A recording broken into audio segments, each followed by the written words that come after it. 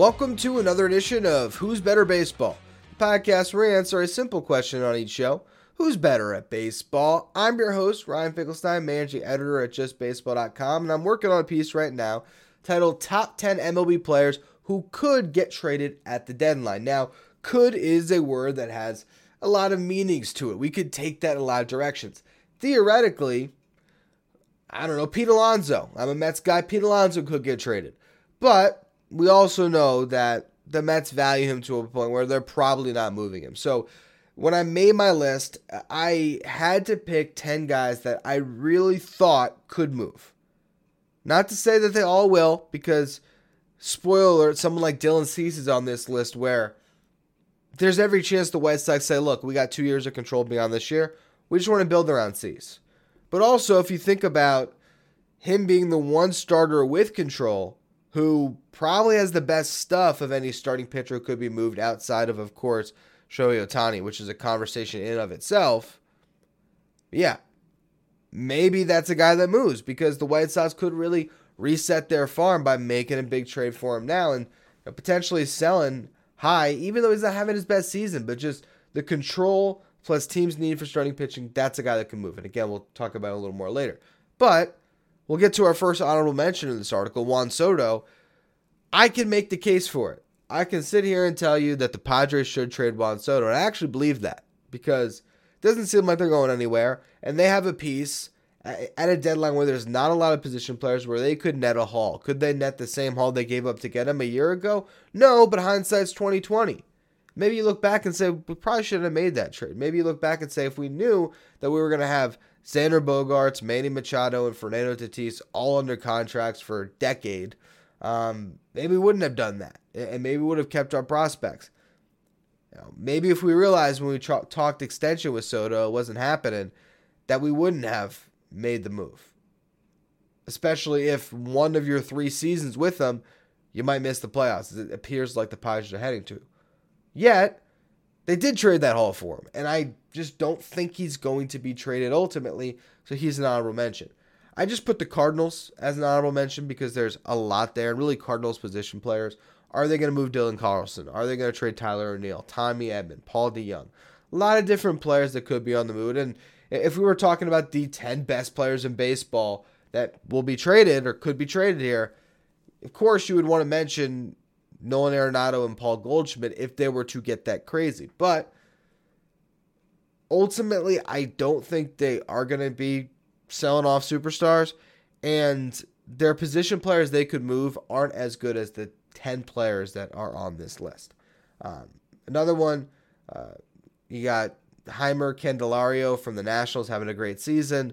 But it's been 1 year. So as much as he's having a great year, he's a rental, he probably will be moving, absolutely should be moved. Didn't feel like he made the top 10. Lucas Giolito was also left on the cutting room floor as he's had a bad start, but really, I just think the other guys that we're going to go through today are simply better. And as we look at this list, the crazy thing is, outside of Shohei Ohtani, there's one other guy that swings the bat that's a position player. It's all pitchers, and I think that tells you about what is available at this year's deadline. We begin with number 10. Jordan Hicks. Jordan Hicks makes it on this list because I think of the relievers that could move, and man, every team has relievers to sell, and teams have closers to sell. But if we were to look at someone like David Bednar, don't think he's moving with 3 years of control beyond this season. Could, but I'm not as convinced of that. Jordan Hicks is a rental, but he's also a rental that can touch 104 at times, throws over 100 consistently, and any team who's looking to add a high leverage arm at the end of their bullpen is going to look at Jordan Hicks and the 12.84 strikeouts per 9 and say, if only we had him. Yeah, he has a 3.76 ERA. His whip is at 1.5, so he's nearly giving up 2 base runners on inning if you round up there, and he's walking over 5 per 9, but throws over 100 and he strikes out almost 13 batters per 9. That makes him a top 10 player that could be moved because you could see a world where Jordan Hicks gets moved into the right situation, locks in, and is the guy that saves 15 games for his new team down the stretch to help them make the playoffs, or a guy that is on the mound trying to clinch a big playoff series victory. Jordan Hicks, because of his stuff, is one of the best players available. Now we get to some starting pitchers and a couple of lefties. 9 and 8, we're going to talk about them together because they're both in similar boats. Eduardo Rodriguez, Jordan Montgomery. These are teams that should be selling. Cardinals said they're selling. The Tigers, why wouldn't they be selling? With Erod, better stats this year as far as ERA and WHIP. 2.69 ERA, 0.97 WHIP. His FIP even's at 3.15. You compare those all to J-Mont. Montgomery's at 3.14 ERA, 1.23 WHIP, 3.49 FIP. So Erod's been better. The strikeouts, he's got one extra strikeout per nine, 9.47 compared to 8.34. Walks slightly less, 1.94 per nine compared to 2.39. But here's the big thing to me that actually had me put Jordan Montgomery at 8 over Erod at 9. It's the contract and it's the health this year. Montgomery, 19 games started. Just straight rental, believe he's going to be healthy, no concerns. Erod missed 5 starts this year. And he has an opt-out after this season, or he can opt into 3 years, $49 million. If Jordan Montgomery, if I trade for a rental, he comes over, he gets hurt. That sucks. Well, he's off my books next year. If Eduardo Rodriguez comes over to my team and gets hurt, well, now he's opting in for 3 years, $49 million. So it's strange because if he pitches great, he's going to opt out. If he pitches horribly or gets hurt, he's going to opt in. And his first year in that contract wasn't great either. So it's weird that he's in this point where the team's almost in a lose-lose when it comes to the contract. At the same time, you trade for Eduardo Rodriguez, you need a starting pitcher. He could be great for you down the stretch. He could start for you in the postseason. And it could be a rental that you love because in that scenario where Erod pans out for you, it's the same thing as Jordan Montgomery is, but maybe a slightly better pitcher. So you could flip those guys, but again, because of the contract, because of the fact that Montgomery has been healthy, I got him 8. Now we get to another lefty, but a reliever. Josh Hader. And honestly, now that I'm looking at this list, I'm almost wondering if he should be a little bit higher up because his ERA is 1 this year. 36 innings pitched, an ERA of 1. It's pretty good. 0.97 WHIP, that's good. 2.40 FIP, not as good as the ERA shows potentially. Maybe there's a little bit of regression in there, but hey, who's not going to have some regression from an ERA of 1? Strikeout per 9, 13.50. Walk per 9, 4.75. He's been consistently the best closer in baseball. Okay, if you look at the last 5 years, no one's been as consistently excellent as Josh Hader. Was flipped at last year's deadline from the Brewers. Now it's a rental, but I still think the Padres would be crazy not to cash in on him and get something of value here. Number 6, we get to our one and only sole position player, a guy who doesn't pitch as well. That's Cody Bellinger. And this really tells you the state of the deadline. There is not a lot of good position players moved. Not to knock Bellinger. I think the fact that he plays a great defensive center field, obviously could even play some first base for the right team if they are set in the outfield. A left-handed bat that has been great this year. And the one thing I'll say about Bellinger, the strikeout rate at 17% and change there, compared to the last couple of years where it was over 25%, that strikeout difference, the walk difference, and the interesting thing about his contract that I was looking up, because he has a mutual option for $12 million with a $5.5 million buyout. Now, I'm not sure if that buyout is only in effect if the player or the team wants out.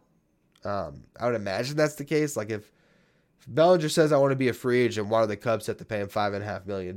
But Spotrac doesn't exactly tell you all of the language of that deal. But that's not what's interesting to me about his contract. What's interesting is they worked in a $1 million bonus for comeback player of the year. I think this is a guy that had a sense that for whatever reason, whatever's been happening the last couple of years with the Dodgers, he was going to break out this year. And it was, I wrote an article for Just Baseball this offseason, the best low-risk, high-reward free agent acquisition available was Cody Bellinger. And he's hitting 311, 367 on base, 527 slug. Might not hit 40 this year, but he could hit 25. He's got 12 home runs, 12 stolen bases. Just a good player. Any team that needs to add a bat to the middle of their lineup. Even at this point, the way he's getting on base, someone to the top of their lineup who's going to give them really good defense wherever you put them. Cody Bellinger is a great player that could be moved at the deadline for some of these teams. Someone who can slide in and really make an impact. And you look around and, again, there's not a lot of other players that are in that rental capacity who could make an impact, or more of an impact, I would say, than some of the starting pitchers or relievers that we've already discussed and will continue to discuss as we work our way to the top 5. Got a Met here, Max Scherzer. Now, you could put Scherzer here, you could put him lower down the list. It really depends on how you view Max Scherzer and how you view this trade. But from a Mets perspective, I can tell you that if the Mets were to move Max Scherzer, Steve Cohen's going to eat money in that deal, and potentially a lot of money, which will make him far more attractive than it might seem on paper. Next year, he's got a player option for $43.3 million. He also has a full no-trade clause. So dealing him is not going to be easy. And of the 10 players listed here, he's one that I think stands less of a chance of being moved because I think the Mets ultimately value him too much and still want to win next year, so they're probably just going to hang on. And I also think there's so many hurdles with that contract. And with that no-trade clause, you have to find a team that basically calls up Scott Boras and Max Scherzer and basically is like, we want you as part of this team. We're trying to win this year, and we want you next year as well. We want Max Scherzer to be the ace of our team. And then he can waive the no-trade clause, and then it just depends on how much money the Mets eat. But the thing about it, the reason why he's still in the top 5 is because if you were to go through all the names of the starting pitchers that we're discussing here, the guy that's got the most experience, the guy that's definitely going to the Hall of Fame, the guy that I think teams would still want to pitch in a big game is Max Scherzer. And while his season hasn't been great, 3.99 ERA, 4.42 FIP, those numbers are really plagued by the home run ball. And his last start against the Dodgers, he finally found his slider again. If that's a pitch that he really has figured out, he's not going to be leaving as many pitches up in the zone. I think it's 8 home runs this year that he's allowed on the slider specifically. I think he's given up 18 on the year, so almost half have been due to that slider. If he finds the slider again, he's only going to improve more, and he still is striking out more than 10 batters per 9. He's turning 39 years old, I think on July 27th, so that's really impressive. All right, 4 more guys, all of them starting pitchers, one of them, and spoiler again, Shohei Ohtani. That's number 1 on the list, but the next 3 guys, all starters. We begin with Marcus Stroman, and you can make a case that he should be ahead of the next guy on this list, Blake Snell. The reason I have Snell ahead of him is because Snell is having a great run lately where he has been the better pitcher. And here's actually how, me and Arm were talking about this. Here's how we broke it down. Right now, I think Blake Snell is a player you give up more prospects, return for a rental. These 2 guys hit free agency in the winter. Marcus Stroman is the guy that should get more money, or if not more money per year, more years. Marcus Stroman is as consistent as they come. What he's done with the Cubs the last couple of years and what he did his last year with the Mets, he's proven that this guy's going to age like a fine wine. I mean, he's just a good pitcher. It's just that simple. He's a good pitcher who's going to go every 5th day. He's going to eat innings for you, who relies on movement and his pitch ability to really get outs and induce that soft contact and get his ground balls. And he's a gamer. And he's got a 2.88 ERA in the season. His whip's at 1.09, FIP at 3.39. Doesn't strike out a ton of guys, 7.66 per 9. But you take it. You take it because he's going to go out there. He's going to compete for you. And he's got probably the highest floor, I would say, of any of the starters on this list. Doesn't have the highest ceiling, but floor. And he has a player option for $21 million for 2024. There's an escalator in that could make that a $23 million option if he were to hit, I think, 160 innings pitched. With that said, and he's going to get there. He's almost at 120. That option, if it's 23-21, if Stroman makes it to the end this year healthy, he's going to opt out to get a long-term deal. He needs, I think he's age 32 now. This is the time to sign your last, 4 or 5 year contract and make sure you have that money locked up. I mean, honestly, he has every right to go into free agency and say, I want a 4-year deal for 9 figures. I want $100 million. I want 25 a year for 4 years at least. And he should get that, because I think teams are going to get a guy that's going to every single year post up and be a solid pitcher. Blake Snell, though, is the enticing one. Blake Snell is the guy that you look at and say, oh, game 1 of a playoff series, I want Snell on the mound. The way he's pitching lately, where he hasn't been giving up any runs the last couple of months, he's the hot pitcher. He's also a guy that doesn't want to move. And what's funny about that is I guarantee you that Blake Snell's thought process is pretty simple. I'm comfortable. I'm used to this mound. I'm used to my routine. I'm this close to getting a massive contract. I'm pitching great. The last thing I want is to have to move across the country somewhere and pitch for another team. And honestly, not to knock his drive as a competitor, but just simply what a contract year will do to someone's psyche. I don't think that this is the year that Blake Snell cares as much about winning a World Series. And I hate to put that on him, but you're talking about a guy that if he keeps this up and finishes the year with like a sub 2.5 ERA because he's been lights out for 4 months, he could be looking at a massive contract. You saw what Carlos Rodon just got, and Snell has a longer track record of success than a Cy Young to his name. So he's a guy that I'd be hesitant to trade for, actually, even though I think just pure stuff, he deserved to be third on this list. Last 2. I already told you 1, and I, if you were paying attention, told you 2 as well. Dylan Cease, number 2 on this list, and the only one that's definitely going to be with these teams beyond a year is a couple guys with options, but Dylan Cease has team control. 2 more years of arbitration. Guy that was runner-up in the Cy Young last year. 4.18 ERA this season is a far cry from his, was it 2.22 or something along those lines. It was sub 3 for sure, and I think it was sub 2.5. But Cease was incredible last year. This year, he's been good. He still had those games where, he strikes out 12, and it's like, there's Dylan Cease. But maybe he's playing on a bad team for another year. I don't know what it is. The numbers haven't quite been there. I still think if you're trying to trade for a starting pitcher, there's no one that's going to, there's no one you're going to sell the farm for more at this deadline when it comes to pitching than Cease, because of that control and because of the fact that his stuff is probably better than anybody on this list not named Blake Snell. He's just a pitcher that tantalizes you when you watch him. His slider in particular. So, yeah, I think the White Sox would be foolish not to move Dylan Cease because they're going to net such a big return. And if I'm a team that not only wants to win this year but thinks, okay, we got a window here, that's the guy that you trade for, because, if it doesn't work out this year, you still got him for 2 more runs. So, definitely number 2 on the list. Number 1, I don't have to spend much more time on him. I did a whole show on him this week, Shohei Ohtani.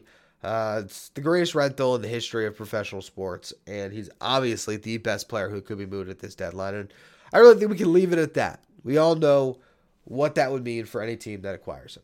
Anyway, that's going to be all for this edition of Who's Better Baseball.